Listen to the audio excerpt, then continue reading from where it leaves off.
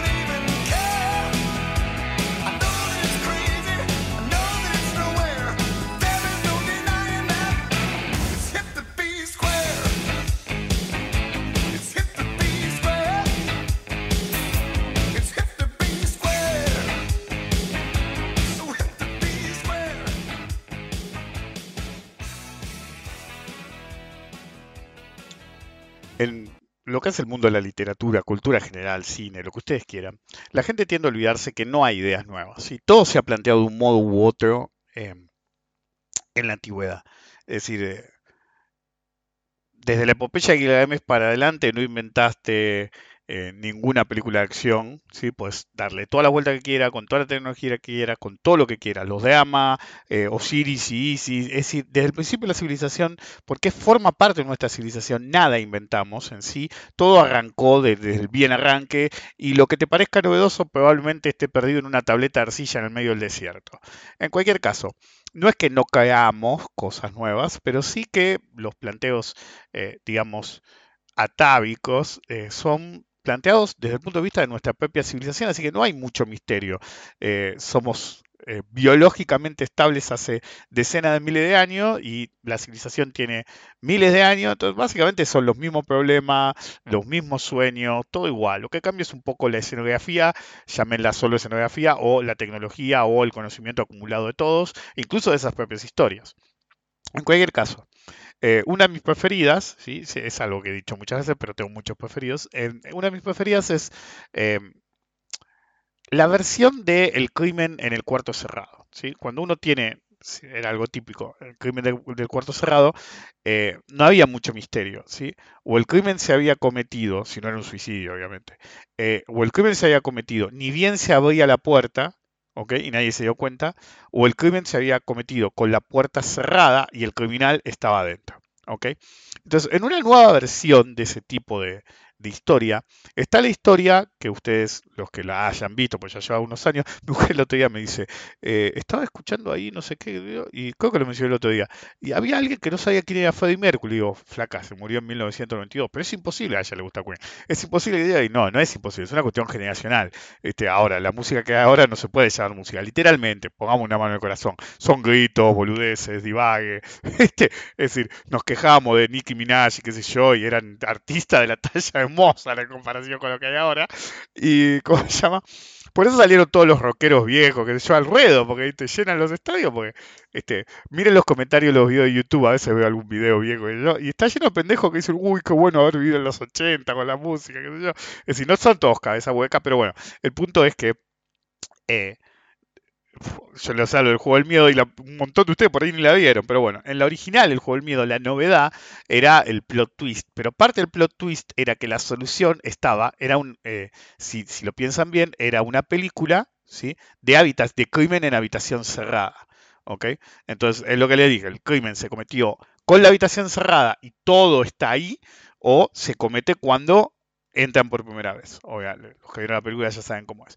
Pero un plot twist no sé si novedoso, pero honestamente no puedo rastrear cuándo fue lo más antiguo que leí o vi al respecto, es que la solución, en el juego del miedo, literalmente, la solución siempre estaba al alcance de la mano desde el momento uno. ¿Ok? Por ejemplo, en una de las sagas del juego del miedo, si en vez de traicionar se hubieran jugado todos juntos, se salvaban todos. Bueno, la solución que esté a mano es algo típico. como una señal de futilidad de todo lo que hagas, porque está delante tuyo, pero en realidad te trolean, te vas a dar cuenta en el último instante que la solución era simple, ¿ok? La solución era hiper simple, pero vos no la conocías. Ese desconocimiento es un problema. Yo siempre hablo del problema de la historia. Por ejemplo, hace poco había visto una película de bajo presupuesto, ahora está lleno. No puedo seguir el tren de todas las películas que hay de bajo presupuesto, porque antes tenían que ir a un estudio que las aprobara. Ahora cualquier cuatro de copa junta unos mangos y hace una película, porque es decir, es más fácil que pierda un estudio Hollywood con una mega producción que alguien con una película chica. Es decir, derecho, DVD, qué sé yo, cuando te querés dar cuenta, recuperar la inversión siempre.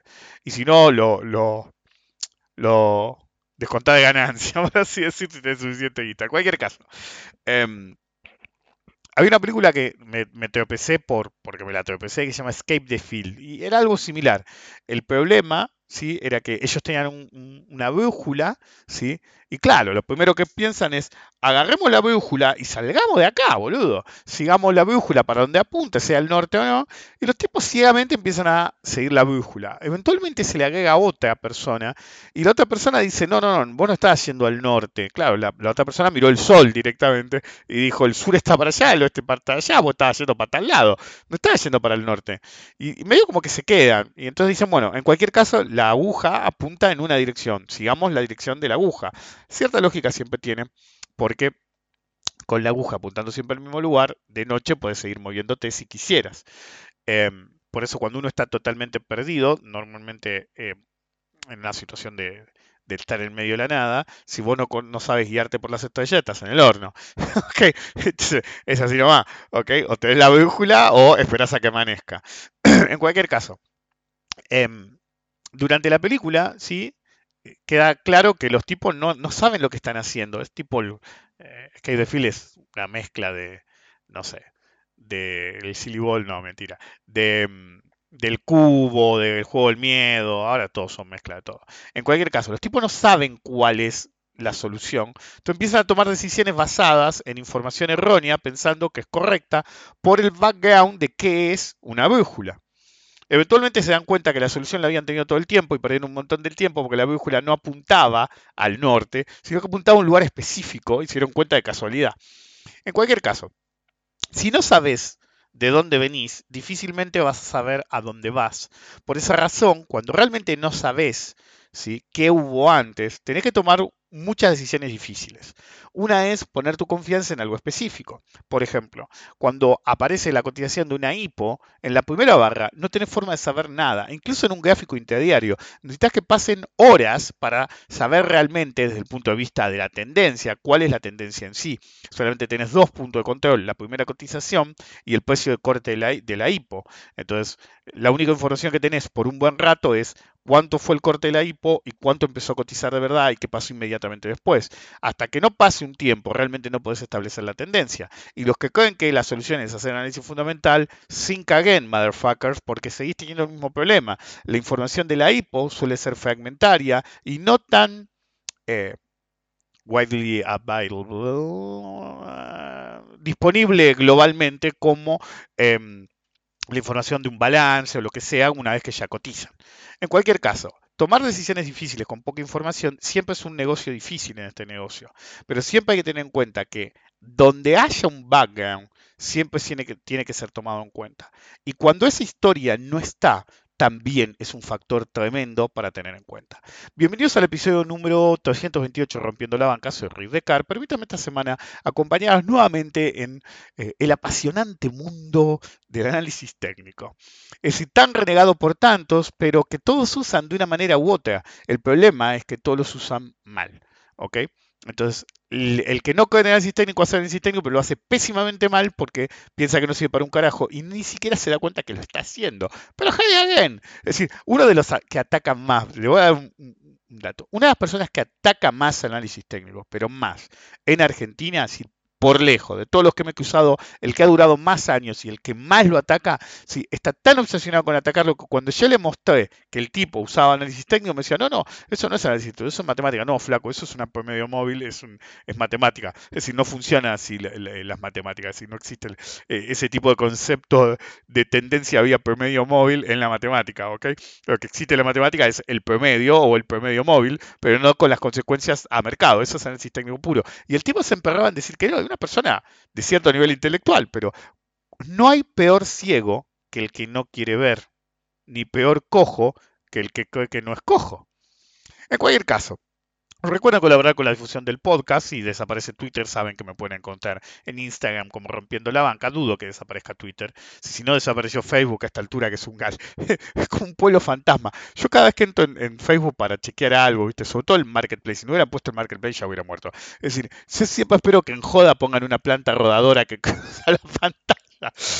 En cualquier caso, si mi mujer a veces me dice, che, ¿viste eso que puso tal conocido nuestro en Facebook? Yo entré en Facebook hace 2 meses, nena, le digo yo.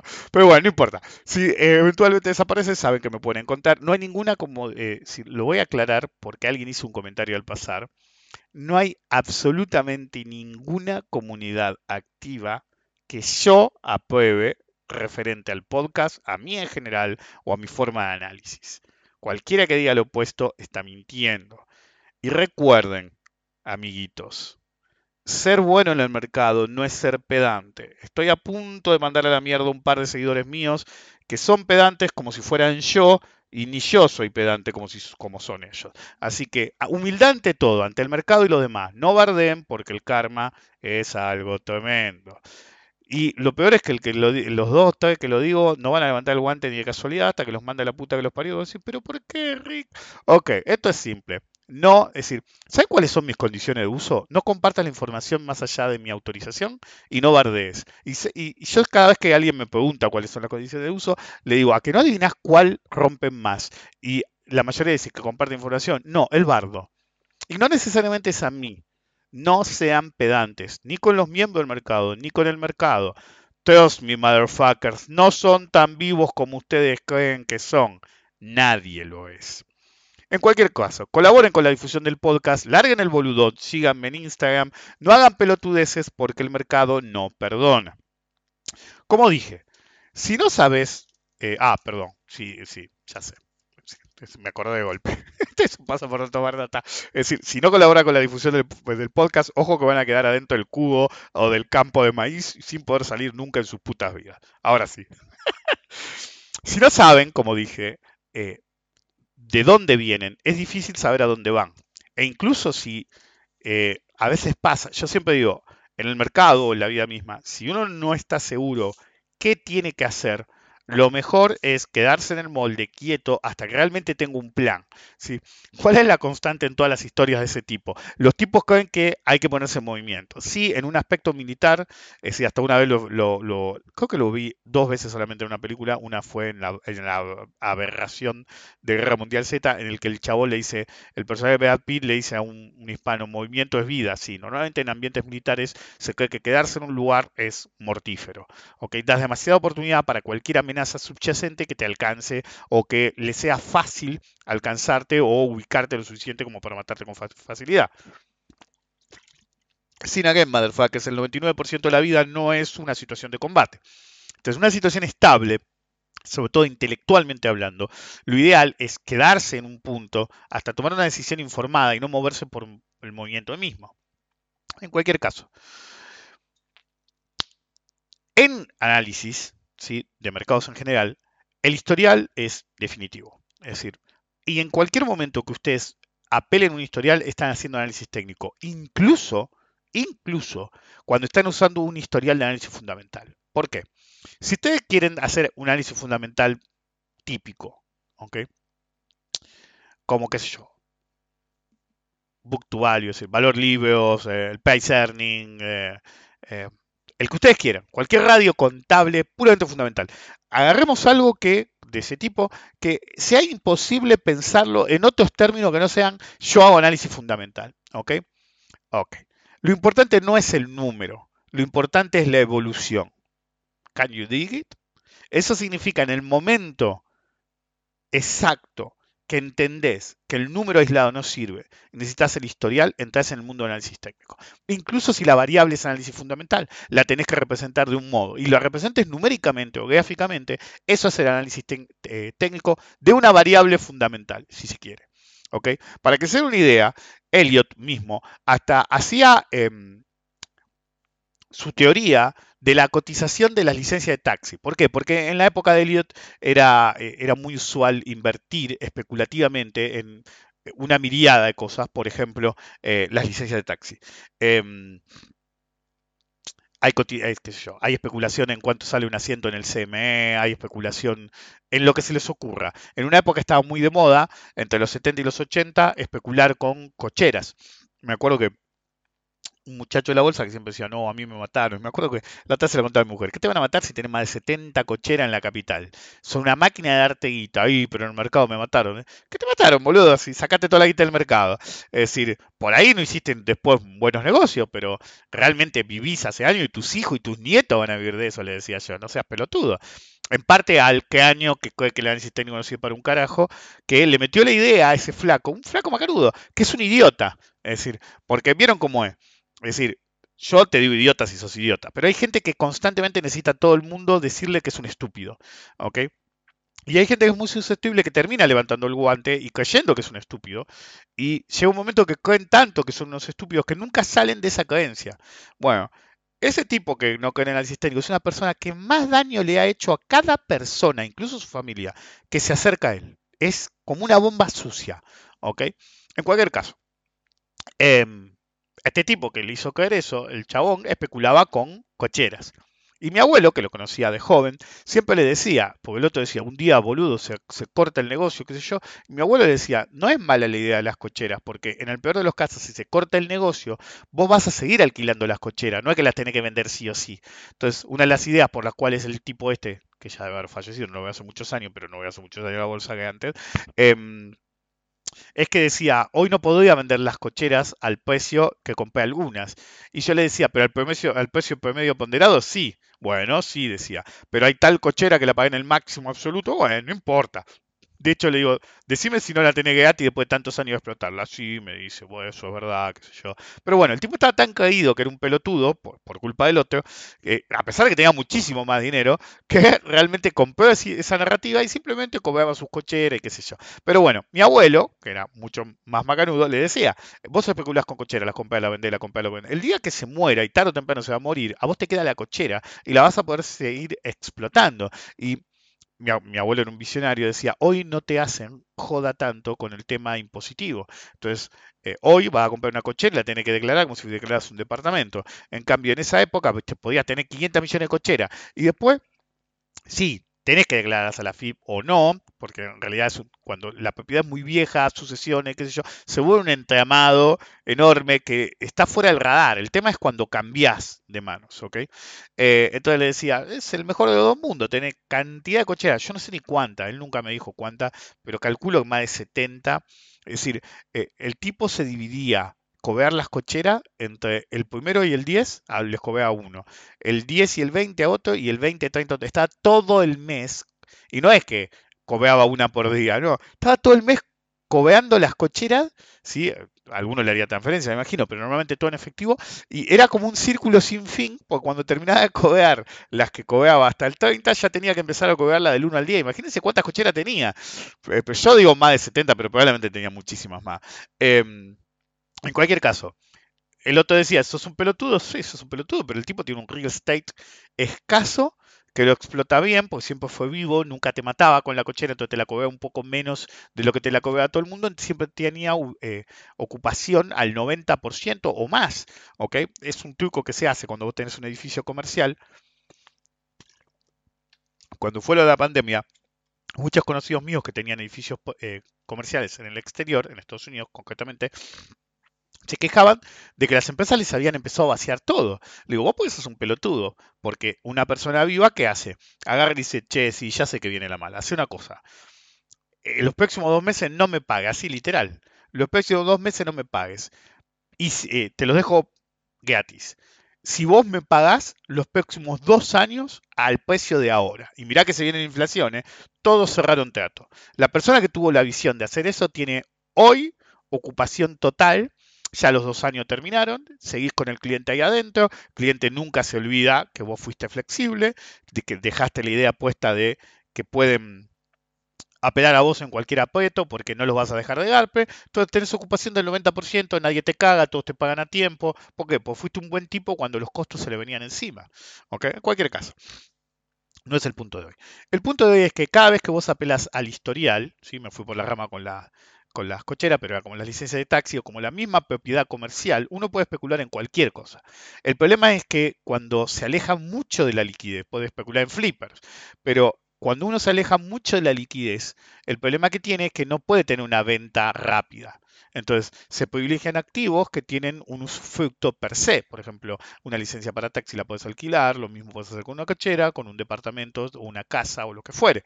¿Ok? Sobre todo si no matas a la gente con los alquileres, la gente te lo va a cuidar. También hay que ver a quién la alquilas.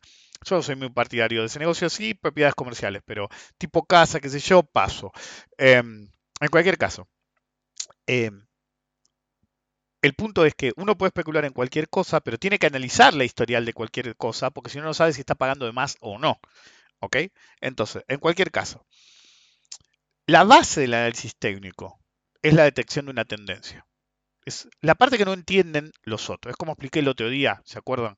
Creo que fue en otro podcast, que yo decía, el problema del analista fundamental es que cree que el mercado está equivocado y él está en lo correcto. El analista técnico no le importa si él está equivocado o no, sabe que el mercado tiene la razón y a lo sumo, si hay información que no fue adquirida por el mercado, habrá un gap y en consecuencia se ajustará el precio. ¿Ok? Entonces, no es joda que el analista fundamental piensa eso, porque el analista fundamental lo que hace es calcular un número de cuánto debería valer la acción y decir, no vale eso en el mercado, tiene que valer eso. Automáticamente está diciendo, el mercado está equivocado. El analista técnico, lo único que le importa es la direccionalidad. Es decir, es lo que digo siempre yo. Si ya sé que yo tengo posición en decir puede ir a tal nivel o no, cuál es la probabilidad, o yo me bajo en tal y cual target y después toca ahí justo, qué sé yo, lo entiendo, pero esa no es la finalidad en sí del análisis técnico. El análisis técnico es una cuestión de direccionalidad. Yo siempre digo, tiene que ser como capas de una cebolla, lo digo desde siempre, en el cual el núcleo es lo más importante y el núcleo es simplemente saber para dónde va. Con eso ya tenés la batalla ganada en el mercado, saber para dónde irá y saber cómo operar en consecuencia de ese conocimiento es todo. Si vos sabés que es para arriba y pagás opciones fuera del dinero muy sobrevaluadas por un boletín implícita altísima, cuando suba y no suban tanto tus opciones, te vas a querer cortar las pelotas. ¿Se acuerdan? La pospaso, misma lógica. Entonces, eh, el punto es, cuando vos sabés la direccionalidad, si se acuerdan los primeros podcasts en los que siempre hablaba, la importancia de conocer los activos en los que vas a invertir.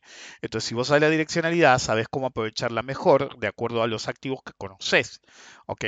Entonces, pero la clave está en detectar esa direccionalidad. La direccionalidad se comprende por el concepto de tendencia. ¿Ok? ¿De dónde viene y a dónde irá? La tendencia puede ser alcista, bajista o neutra. Hay una definición de manual, como la tendencia alcista son máximos y mínimos cocientes, la bajista máximos y mínimos de cociente y la lateral cuando no hay un hilo conductor de ambos. ¿Ok? Pero ese no es el problema. El problema es que cuando uno analiza tendencia, tiene una serie de herramientas que lo ayudan a detectar cuando está quebrado o no. Lo más importante después de entender que el mercado es el que tiene razón y no uno si lo está contradiciendo, es el concepto de la importancia de la tendencia, el historial pasado para saber de dónde venimos y hacia dónde vamos. ¿Sí? Como la pregunta eh, literal, ¿sí? Eh, eh, qué sé yo, de dónde venimos a dónde vamos en términos metafísicos como humanidad, bueno, exactamente lo mismo. ¿Ok? Entonces, si uno puede hacer eso, realmente las probabilidades las pone muy a favor. En cualquier caso, una vez que comprende eso, la herramienta principal se vuelve la línea de tendencia. Algunos dibujan líneas de tendencia como, no sé, como retardados, literalmente. Es decir, ponen una línea a cualquier lado, no tocan los mínimos y máximos, un desastre total.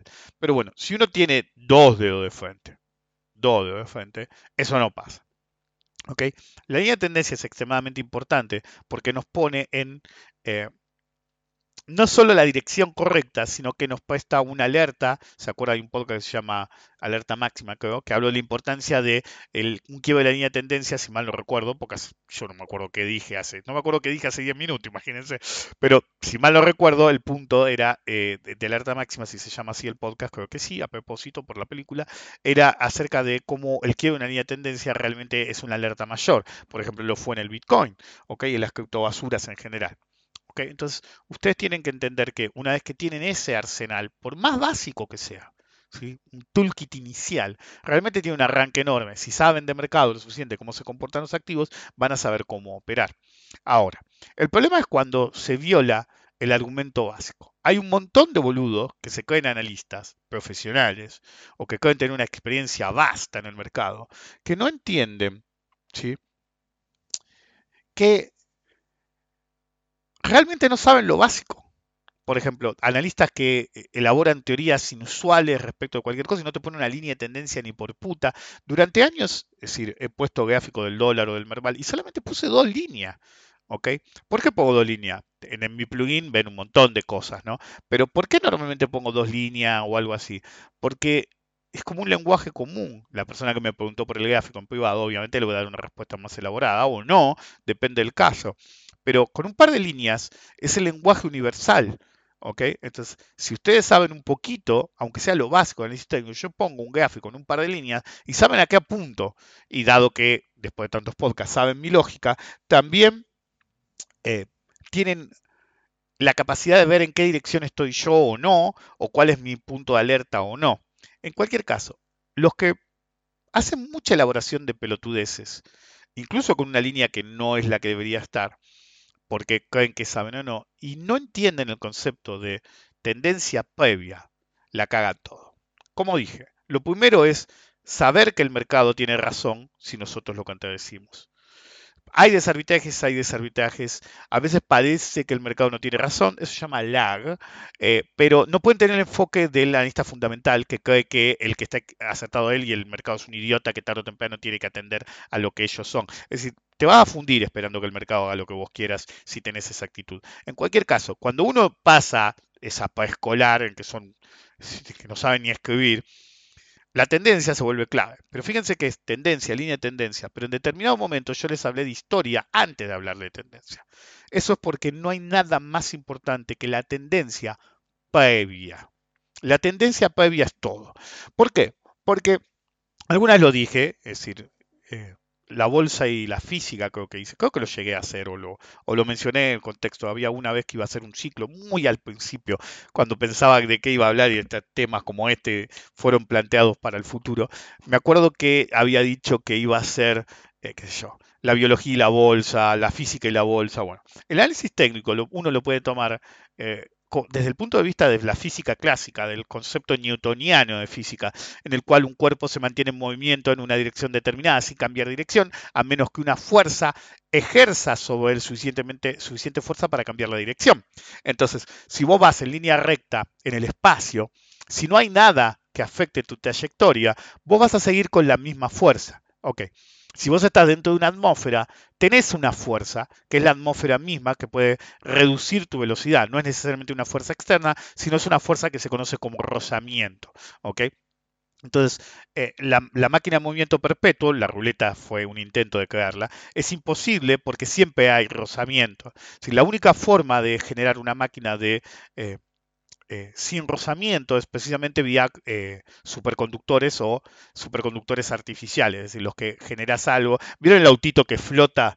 Si quisieron el autito de Volver al Futuro y flota, bueno, eso se hace con tecnología de superconducción. Entonces, o magnetos. Entonces, como nada toca, no hay fricción. Pero al mismo tiempo vos tenés que tener un input. La máquina perpetua es imposible porque para que flote eso, tenés que generarle energía para que flote. ¿Se entiende? No hay ningún superconductor artificial que simplemente lo pones ahí sin energía, sin absolutamente nada, y mágicamente flota. Solamente los magnetos, pero no son tan exactos. Ok, bueno, en cualquier caso.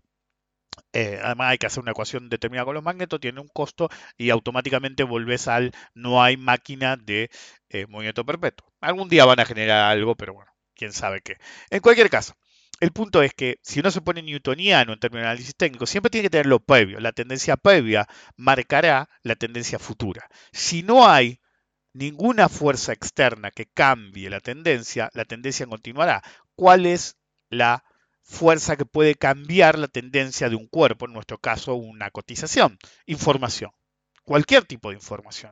Puede ser una nueva regulación, un nuevo impuesto, buenos resultados de la compañía, una compañía nueva que aparece competidora, pero siempre es vía precio, vía información nueva que puede alterar la trayectoria del cuerpo, el activo que nos interesa a nosotros, que tiene activa. ¿Ok?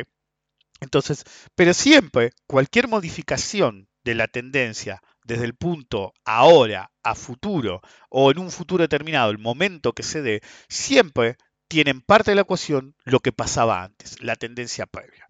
¿Por qué esta introducción? Si ustedes no conocen la tendencia previa, no saben absolutamente nada. Y no solamente es una cuestión de una hipo. Yo me acuerdo que uno de estos pelotudos que se creía profesional y después hizo cash en las criptomonedas hace como un año o dos, una vez puso que no era idea de él, es vieja como el tiempo, tiene más de 20 años, tenía más de 20 años, era el triángulo de 20 años de Come. Come, para los que son de afuera, es una empresa que tiene como 100 años y ha cagado gente en Argentina durante 100 años, literalmente. Como yo decía en una época, Come algún día va a subir. Pero lo que tiene que tener en cuenta es que entre 3 mangos y 5 mangos hay un empomado por tic. Y después dije entre un mango y 5 mangos. Te tenías un empomado por tic. Es decir, a cada centavo había alguien que le estaba dando salida, que estaba harto de esperar salir break-even y la inflación. La verdad, se lo habían cogido por todos los modos. Entonces yo decía, hay dos caminos. Es decir, Come el empomado, era una persona adulta ya mayor. Entonces, o subía al nivel y cada vez que subía te daban con un caño, o se empiezan a morir y los herederos, o sea, la viuda o sus hijos, le va a chupar un huevo la bolsa y lo primero que va a decir es sacame de esta mierda y, por ejemplo, si es un pendejo, vendeme Come y comprame Ethereum, no sé, ¿ok? ¿Se entiende? O me la voy a delirar, porque no le importa, no tenía la camiseta institucionalizada. ¿Se acuerdan el concepto que yo les decía? A medida que están en un activo, se creen parte de él. Es lo mismo que les pasa a los criptoboludos. Creen que son parte de la revolución y en realidad son la carne de cañón en la cual se construye la muralla. ¿Ok? No sos el Freemason poniendo un ladrillo admirado por el faraón, no, sos el boludo que muere, ¿sí? Y que cuando muera, básicamente te meten en la muralla misma para ahorrar un par de ladrillos. ¿Ok? En cualquier caso, el punto es que lo previo es clave. Y yo siempre me acuerdo que había un gráfico de Comercial del Plata que andaba dando vueltas, que era el triángulo de 20 años. ¿Ok? Y yo decía, es decir, el triángulo era toda la cotización que tenían. Yo tenía un gráfico de mayor plazo, ¿ok? Y si veías un gráfico de mayor plazo, el triángulo no existía, ¿ok? Pero bueno, si vos tenías, ¿ok? El gráfico que tenía más bien, la información que tenía más bien todo el mundo, parecía un triángulo, ¿ok? Entonces, todos hablan del triángulo de 20 años de Come, o 15, 17 años, no me acuerdo cuánto años. Hasta hace poco. Decían, porque cuando quiebra este triángulo, ¿sabés cómo revienta? Va, sí, reventaron, ¿eh? ¿Sabés cómo revienta? Nos vamos a hacer todos millonarios, qué sé yo. Y yo decía, ¿y la tendencia previa, pelotudo? Cualquier patrón de continuación, o si lo querés de reversión, o si querés de cualquier dirección posible, tiene que continuar o revertir algo previo. Entonces, vos para decir que tenías un triángulo de 20 años, tenías que tener por lo menos 15 años de cotización previa con una tendencia definida, ya sea bajista o alcista, que llegara a ese triángulo. Entonces, todos decían que el triángulo iba a resolver y iba a volar mal. ¿Cuál era tu problema? Un triángulo simétrico, que era el caso, que no era exactamente simétrico, pero todos interpretaban que era un triángulo simétrico, es un patrón de continuación. Entonces, si vos asumís A, que eso es un triángulo válido, B, sin tener información previa, C, solamente podés asumir que es al alza, obviamente, y continuar la tendencia previa. Entonces, todos se excitaban en proyectar desde el punto apex la base de cotización del triángulo. ¿Cuál es el problema? El problema es que vos no tenías lo previo para estar 100% seguro que era un gráfico con un triángulo de continuación, es decir, no sabías que iba a continuar. ¿Por qué? Porque había estado tan baja Comercial del Plata durante ese periodo que en realidad si vos usás la regla de por lo menos 3 veces la base del triángulo como mínimo, como piso, si una relación de 75-25, como piso, ¿ok? Eso significaba que el triángulo de 20 años tenía que venir la tendencia previa de -30, literal, y no pasó, ¿se entiende? Yo tengo el gráfico, a ver, vale, ya sé que ustedes no lo van a ver, qué sé yo. Uso una base de datos vieja, pero vieja, vieja como el tiempo. A ver si me abro. ¿Qué pasa que no abro hoy? A ver si ya lo tengo abierto en un segundo. Come, come, come, come, come, come, come. No, Sanela, tengo de todo. Para los gráficos, ¿viste? Para los... Come. Vamos a poner meses. ¿Ok? Entonces, como yo tengo un gráfico muchísimo más viejo, pero muchísimo más viejo, y estable entre uno y otro, yo no tengo el triángulo ese famoso. No importa cómo ponga el gráfico, no tengo, es decir, lo pongo en semilog, lo pongo en aritmético, yo les paso ese gráfico hasta en esta base de datos, yo a propósito, es un truco de analista. eh, Como las bases de datos ahora son todas levantan, ¿no? Pero las bases de datos en formato Metastock, yo uso plataformas algunas viejas a propósito, y cada tantos años corto la base de datos. Tengo la entera y tengo la cortada. Entonces, ¿por qué? Porque eso te permite ver hasta puntos críticos en el tiempo, gráficos como los veía, por ejemplo, en la crisis del 2008. Entonces yo levanto una base de datos mía y yo estoy viendo lo que veía en el medio del pánico del 2008. ¿Se entiende? Bueno, esta es una base específica que arranca en, en el 90, pero tengo una que arranca de 1984, una cosa así. Eh, entonces vos mirás el gráfico y no hay un triángulo en ninguna parte. En ninguna parte. Pero claro, los que usaban el triángulo de 20 años, no sé en qué datos, que de dónde levantar yo, tenían el triángulo de 20 años de come. ¿Sí? El punto es que ellos no veían de dónde venía. Y yo les digo ahora, dada la amplitud, tenía que venir fácil de -5, pónganle. Es imposible para la cotización de una acción que venga desde -5. Sí es posible en un commodity, lo vimos con el petróleo, es extremadamente raro, pero por una cuestión de storage se fue al carajo y terminó -16, era, no me acuerdo cuánto. Me acuerdo que los de Interactive Brokers dijeron que iban a compensar a todos porque la plataforma no era capaz de mostrar un quant, era el chabón, ¿eh? Según él, el mejor quant del mundo, y nunca había contemplado la posibilidad que se fuera a negativo la cotización. Entonces todos empezaron a operar como si estuvieran comprando cerca de cero y se iban a hacer millonarios, y mientras no veían una caída adicional, estaban fundiendo las cuentas.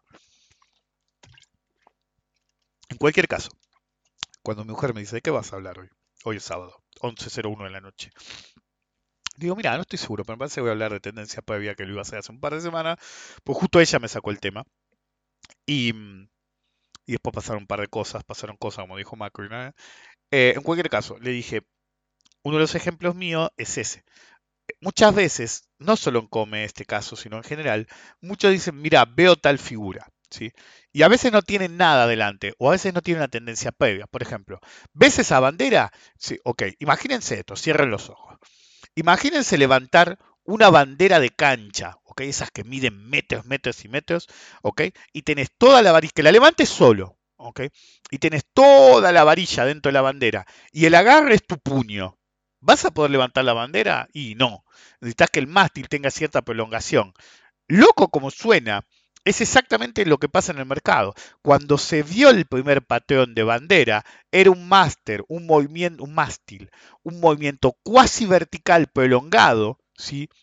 Y un reducido rango de indecisión.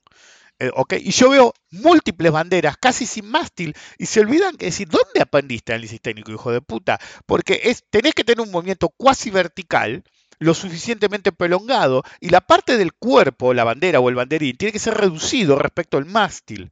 Porque la idea es que cuando quiebre, si confirma, una figura no existe hasta que confirma el patrón. Entonces, si vos tenés el movimiento previo, probablemente una acumulación, y tenés el movimiento cuasi vertical, que es la tendencia en sí de la figura, y tenés de manual o aproximado el banderín y la bandera, cuando se da un quiebre, lo primero que proyectás es la amplitud de la base del cuerpito, es decir, del rectangulito que es la bandera o del triangulito que es el banderín. Ese es tu primer objetivo. ¿Ok? Después tenés el objetivo de máxima probabilidad, que es proyectar del punto de quiebre la amplitud del mástil. Entonces, tenés un montón de boludos que ponen ahí. La otra vez me mandaron un gráfico de una tipa, una mexicana, que decía, a ver si te das cuenta cuál es este gráfico. Y ponía una cuña, una bandera, qué sé yo, había tres o cuatro figuras supuestamente. Y yo sabía qué había que contestar, pero ninguna de las figuras es válida. Era válida. Es decir, sabía que había ahora de memoria no me acuerdo, pero pónganle un par de banderas o un triángulo, una bandera y una cuña. ¿Ok? Ya sabía que los demás iban a ver eso. Y esta es clave, los demás. Pero también sabía que ninguna de las figuras era válida. No importa si después técnicamente se dio lo que una figura válida hubiera dado. Porque si estás apostando, hubiera sido lo mismo tirar una moneda al aire, dar la vuelta y decir, ok, voy para tal lado o tal otro, porque la figura no existía. Entonces usted tiene que tener en cuenta que lo previo es crítico en cualquier forma de análisis, en cualquiera. Necesitas el historial, sea análisis fundamental, análisis de ciclo, análisis técnico, análisis cuantitativo. Necesitas el historial para determinar qué vino hasta acá, ¿sí? ¿Qué hubo hasta acá? ¿Sí? Y que acá, con la información que tenés para atrás, puede detectarse algo. Entonces, por ejemplo, si vos tenés un patrón de continuación, ¿cuál es lo primero? Me acuerdo cuando yo daba en detalle los seminarios de análisis técnico. Si vos vas a buscar algo, ves el gráfico y dices, uy, mira, ahí hay tal figura. Perfecto, ahí hay tal figura. Entonces, ¿qué define esa figura? Es un patrón de continuación, uno de los más exactos. Ok, perfecto. ¿Y qué continúa? Y ahí hacen todos agua. Todos ven algo parecido a un triángulo y dicen, triángulo de continuación. ¿Y qué continúa? Entonces, el insumo fundamental de cualquier forma de análisis, no solo técnico, es la tendencia previa. Si uno no tiene algo previo que realmente desemboque luego de lo que observás hoy en algo potencial futuro, no estás viendo nada. Entonces, si vos ves un triángulo de 20 años de come, decís, para arriba. ¿Por qué? Si no tenés tendencia previa en tu gráfico. No la tenés. Si no la tenés, no existe. Ahora, como le decía a mi mujer cuando se lo expliqué, el problema es que realmente no saben de mercados. La Nitza esa, la mexicana, creo que es mexicana, que cree que, no sé, que es el regalo del análisis técnico de los dioses al mundo. Seguro que ella no va a decir que no, si alguien le lleva este audio va a decir, no, yo para nada. Pero yo a veces me salta porque alguien le pone me gusta y dice, las boludeces que dice, es increíble. Yo te es el día de hoy que no puedo creer. De todos los que me crucé, solamente Cárdenas le gana en pelotudeces y Osorno, obvio, es un competidor principal. Ok, bueno, hay 3 o 4 que por ahí le ganan en boludeces que dicen, ok. O la otra, que todo es complot, todo es, no complot, todo es manipulación de mercado y análisis intermercado, que si uno sabe un carajo de análisis intermercado, bueno, no sé si leyó el libro, aunque sea. Ok, en cualquier caso, esa tipa está fácil en el top 5 de analistas que no saben un carajo, ok, bueno, el punto es, si no tenés algo previo, ¿cómo va a dar una figura? Si tenés un triángulo de continuación, ¿qué continúas? Porque tiene que ser adyacente el movimiento que continúa. No puede ser un movimiento hace 2 meses y ahora tenés la figura en un gráfico interdiario. Tenés que tener algo que continuar. ¿Ok? Entonces, si vos ves algo que parece un patrón de continuación, un patrón de reversión o un patrón inercial, como lo quieras llamar. Yo a veces uso convergencia, divergencia, pero me refiero a que comprima la cotización o que se expanda la cotización. Entonces, me acuerdo que en uno de mis seminarios agarré y dije, olvídense de la bandera como una bandera. ¿Ok? Es un patrón de pausa en el cual la cotización se comprime y sabés que tiene que arrancar. ¿Para dónde no sabés? De hecho, la gente no entiende que si una bandera de manual arranca en la dirección que debería arrancar, debería proyectar el mástil. Pero si no arranca y es una falsa señal, lo más probable es que también proyecte el mástil. ¿Se entiende? Ok, lo previo es crítico, que usted tiene que entender que todas las figuras y todos los análisis originales que ustedes usan derivaron del punto y figura. Y el punto y figura es indiscutible, es como es un cuadriculado, es decir, nadie puede tener, si usamos el mismo tamaño de caja, la misma fuente de datos, etcétera, y dos de nosotros empezaban a hacer X y círculos y sabemos lo que hacemos en un papel, cuando cambiamos los papeles deberían ser exactamente iguales. ¿Ok? No hay interpretación posible, es decir, ambigüedad posible en el registro una vez que se definió el tamaño de caja y de reversión. ¿Ok? Si estamos usando el mismo tamaño de caja, el mismo de reversión y la misma fuente de datos, la única explicación para que haya una divergencia entre los dos dibujos mío y de alguien más, es que uno de los dos está cometiendo un error. No necesariamente es el otro, puedo ser yo, por más que tenga más experiencia, me equivoqué, me distraje, me salté un número, que carajo sea, entonces puede dar. Entonces, el problema es descular quién carajo se equivocó. ¿Ok? Entonces, usted tiene que entender que todos los análisis que ustedes ven en gráficos salieron primero, excepto los indicadores matemáticos en general, salieron primero en un gráfico de punto y figura. Entonces no hay interpretación posible subjetiva. Un triángulo tiene que continuar algo. Si no continúa algo, no es un triángulo. ¿Ok? Si un triángulo es un patrón de continuación o en ciertas circunstancias de divergencia. Pero un triángulo simétrico es siempre un patrón de continuación. Me acuerdo que una vez discutí con el iluminado, que todavía está el video en internet. No, eso fue un comentario que hice en un foro.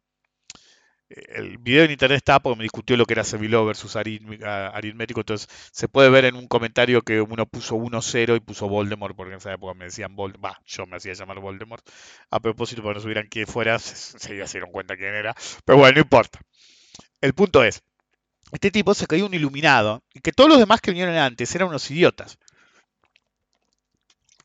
Altísimo perfil, abiertamente decía que lo único que había necesitado para estudiar había sido Lewis Murphy y ver video en internet. Entonces, ¿cómo puedes competir con un tipo que se dedica a esto hace 20 años en ese momento? Imposible, pero el tipo creía que sí, que el único que estaba en lo correcto era él. Y me acuerdo que una vez dice una cansada y yo digo, flaco, los triángulos son de continuación, no hablemos pelotudes, los triángulos simétricos son un patrón de continuación. Entonces el chabón para discutir me encontró un gráfico y me lo pegó y le digo, pero eso no es un triángulo pelotudo, ¿y dónde está la tendencia previa? El tipo no supo qué contestar, ¿ok? ¿Por qué? Porque realmente no lo había pensado. La tendencia previa es el insumo fundamental para el analista, sea técnico, fundamental, cuantitativo o de ciclo. Necesitas algo previo para comparar con el presente, para proyectar al futuro. Incluso si se hace ese análisis fundamental. Entonces, si quieren ser reduccionistas, no se concentren en el concepto de que si una figura es de continuación, tiene que tener per se, como momento cero, algo que continuar. Vayan a lo más general. Cualquier tipo de análisis, incluso el fundamental. Si vos querés analizar hoy para proyectar a futuro, necesitas el pasado. Y cuando hablamos de tendencia previa, de historial pasado, tiene que ser de la máxima calidad posible. Por ejemplo, en una época yo decía, ojo con usar datos de Yahoo. De hecho, ahora yo para una base de datos específica uso datos de Yahoo porque me es cómodo y voy a tener pequeñas variaciones, pero yo ya sé que tengo problema. Los datos de Yahoo, de hecho, son datos Refinitiv, ellos contratan el puente, lo mismo que... No, ahora creo que es ICE para Google, pero bueno, no son datos de ellos los subcontratan. El tema es que a veces vienen con errores, como el gráfico del dólar blue, ¿sí? Que yo dije la otra vez que tenía un error, ¿sí? Que debe estar todavía ahí. Vamos a ver. Difícil, el viernes no seguía equivocado. Sí, hay, el interdiario del dólar blue en Refinitiv, es una plataforma más importante del planeta. El otro día me mandaba un ejecutivo de cuenta un mail, no spam, pero se llama mail institucional, que decía, Refinitiv fue la ganadora como líder mundial en función de datos. Bueno, arregla el gráfico del blue, hijo de puta. Así, no él es macanudo. Habla José Refinitiv, que no hay. Que es una corporación sin rostro. Arregla el gráfico del dólar, flaco, no me rompa. Del dólar blue. Entonces, imagínense que ese error puede ser arreglado en la plataforma de Refinitiv, pero si fuera un ticker que pasa a través de Yahoo o Google, no sé si con Google pasa, usan esos datos, el error va a quedar ahí. ¿Se entiende? Por ejemplo, en una época Signal rehabilitó, después que jodimos muchos varios, el botón derecho y ajustar el gráfico. ¿Ok? Entonces vos podías pisar los datos y no tener que pedirle a ellos que lo arreglan, que tardaban 1000 años. ¿Ok? Eso sería una buena función para Refinitiv en el cual vos en tu propia plataforma, de hecho existía, cuando estaba el Xetra, es decir, Orlando y algunos chicos de la bolsa, se tomaban el trabajo todos los días de corregir la mayor parte de los tickets que más seguíamos nosotros. Y todo eso se perdió, cambiaron de plataforma ahora al de ICO, no, porque gastamos 1.500 millones de dólares en desarrollo, es mucho peor, porque antes vos podías arreglar el gráfico del blue, yo hacía botón derecho, arreglaba los datos, y si bien el dato que llegaba de servidor era el mismo, todavía con el error, como detectaba que yo había hecho una modificación, lo arreglaba. Bueno, la tendencia previa y la calidad de los datos anteriores es crítica para el análisis actual. Vos necesitas tener algo anterior, sí o sí, para gracias a eso anterior, analizar hoy y poder hacer una proyección al futuro. Recuerden, la tendencia previa es todo, pero tiene un insumo fundamental, que son los datos previos. Entonces, análisis fundamental, técnico, cuantitativo o de ciclo económico, si lo quieren macroeconómico, el que quieran, necesitan datos previos para pararse ahora, hacer su análisis y hacer su proyección. Ok, los datos tienen que ser lo mejor posible. ¿Ok? Pero no depende de ustedes, depende de la fuente de datos que tengan. Puede ser costosa, puede ser barata, puede ser gratis. Eso no importa. El tema es que sea lo mejor, lo más coherente posible. No puedes dar datos de investing. No sé si los arreglaron, pero en una época hice una comparación de un gráfico de investing, un gráfico de Refinitiv, y literalmente el gráfico de investing tenía tantos errores que ya no tenía nada que ver. ¿Ok? Así que imagínense. Pero bueno, en cualquier caso, uno usa los datos que tiene accesibles. Entonces, el primero es garbage in, garbage out. Si tus datos son una mierda, no vas a conseguir gran cosa por el procesamiento de esos datos. Pero por más buenos que sean, si tu conocimiento básico de lo que hace al mercado, tanto de cómo se operan ciertos instrumentos, como el hecho fundamental de entender lo básico del análisis, y no hablo del análisis técnico, de cualquier análisis, la importancia del historial previo en cualquier tipo de gráfico. Si ustedes hacen agua en eso, van a vivir en un mundo de fantasía. Lo que ustedes crean que están viendo, no lo van a estar viendo, porque lo ven bajo el sesgo que le da creer que son más vivos que el mercado, vía violar todo el cuerpo de conocimiento. El problema de los famosos yo estudié con tal y después no porque yo vi un video y son todos cuatro de copa, es que ¿cómo sabes que realmente el que está delante tuyo sabe? Pues no muchos pueden decir como yo que están hace más de 30 años, ¿eh? O no muchos tienen mi nivel de precisión. Yo me acuerdo cuando Cárdenas, que ahora no está tan de moda, yo aparecí en el 2016 de nuevo en el ojo público, y había un tal y me decían el Swell Index, el Swell Index. ¿Y el qué? Decía yo. Sí, sí, no sé, será algo nuevo, pero nunca lo escuché. Mirá que yo siempre estoy informado de prácticamente todos los cambios que hay en el mercado, índices, análisis, todo. Dice, no, no, es algo nuevo, no sabes qué bien que anda, qué sé yo. Te rompieron tanto la bola que averigüé. Cuando averigüé, en realidad era un invento de un venezolano Ladeón, creo que era venezolano, de un venezolano Ladeón que había redescubierto la rueda, ¿ok? O reinventado la rueda. ¿Qué digo siempre yo? Desconfíen del nabo que es un iluminado que vio lo que nadie antes vio. Entonces yo, un día, viste, me acuerdo que estábamos comiendo con mi mujer, esto creo que lo conté, estábamos comiendo con mi mujer y el tipo iba a dar un seminario sobre su Swell Index. A ver qué mierda es eso. Me tomé el trabajo, es decir, no lo hago casi nunca, ¿eh? Me tomé el trabajo, estábamos comiendo, es decir, y era un choque. Seguí escuchando porque, es decir, tenía tan poco sentido lo que el tipo decía. El tipo había descubierto literalmente, dicho por él mismo, la piedra filosofal del análisis del petróleo, que era algo totalmente ad hoc, no era analíticamente viable, era realmente una sarta de boludeces como la inferencia china en el mercado energético. Todo era todo subjetivo y él metía en supuestamente una cuenta, yo me imagino lo que era un Excel, el cual decía China bueno, chino malo, China upite, qué sé yo, y le asignaba un número. Entonces le tiraba un número y tenía el Swell Index. Bueno, el Swell Index obviamente no pasaba nada de lo que se suponía que tenía que pasar. De hecho, me acuerdo que el tipo decía que el petróleo se iba, no sé, a 16, 15, qué sé yo, o a cero literalmente, y estaba a 20, estaba ahí nomás. Voló feo, pero voló mal. Y después, cuando obviamente valía cero, ahí salió de nuevo a decir, ¿vieron que yo la vi? No, primero se fue a 75, flaco. Si te hicieron el ojete. Ahora, a mí lo que me encanta es que cuando voló mal y ya no podía disfrazarla más, el tipo había modificado el gráfico. Yo había hecho una captura, el tipo había redibujado el gráfico de su índice y había dicho, ven que acá indicó que era para arriba, pero seguro decía que era para abajo y este es otro gráfico. Eventualmente hasta abandonó el índice. Recuerden, ustedes no son más vivos que el mercado bajo ningún concepto. Nadie es más vivo que el mercado. Entonces, hagan el tipo de análisis que ustedes quieran hacer. Tienen que comprender la importancia de los datos previos, la tendencia previa de la información que ustedes manejan, analizar dentro de su universo de conocimiento lo importante de las reglas básicas de lo que quieren analizar para poder proyectar a futuro. Donde fallan todos, pero todos, es en no reconocer la importancia de la tendencia previa. Incluso si grafican un gráfico, siempre analizan de acá para adelante o analizan lo que les conviene. Un sesgo cognitivo brutal. La tendencia previa es todo, es lo que nos permite saber dónde estábamos para saber dónde estamos hoy y cuál es la prognosis a futuro de máxima probabilidad que nos puede guiar a ver cómo podemos sacarle guita al mercado, que en definitiva es nuestro objetivo definitivo.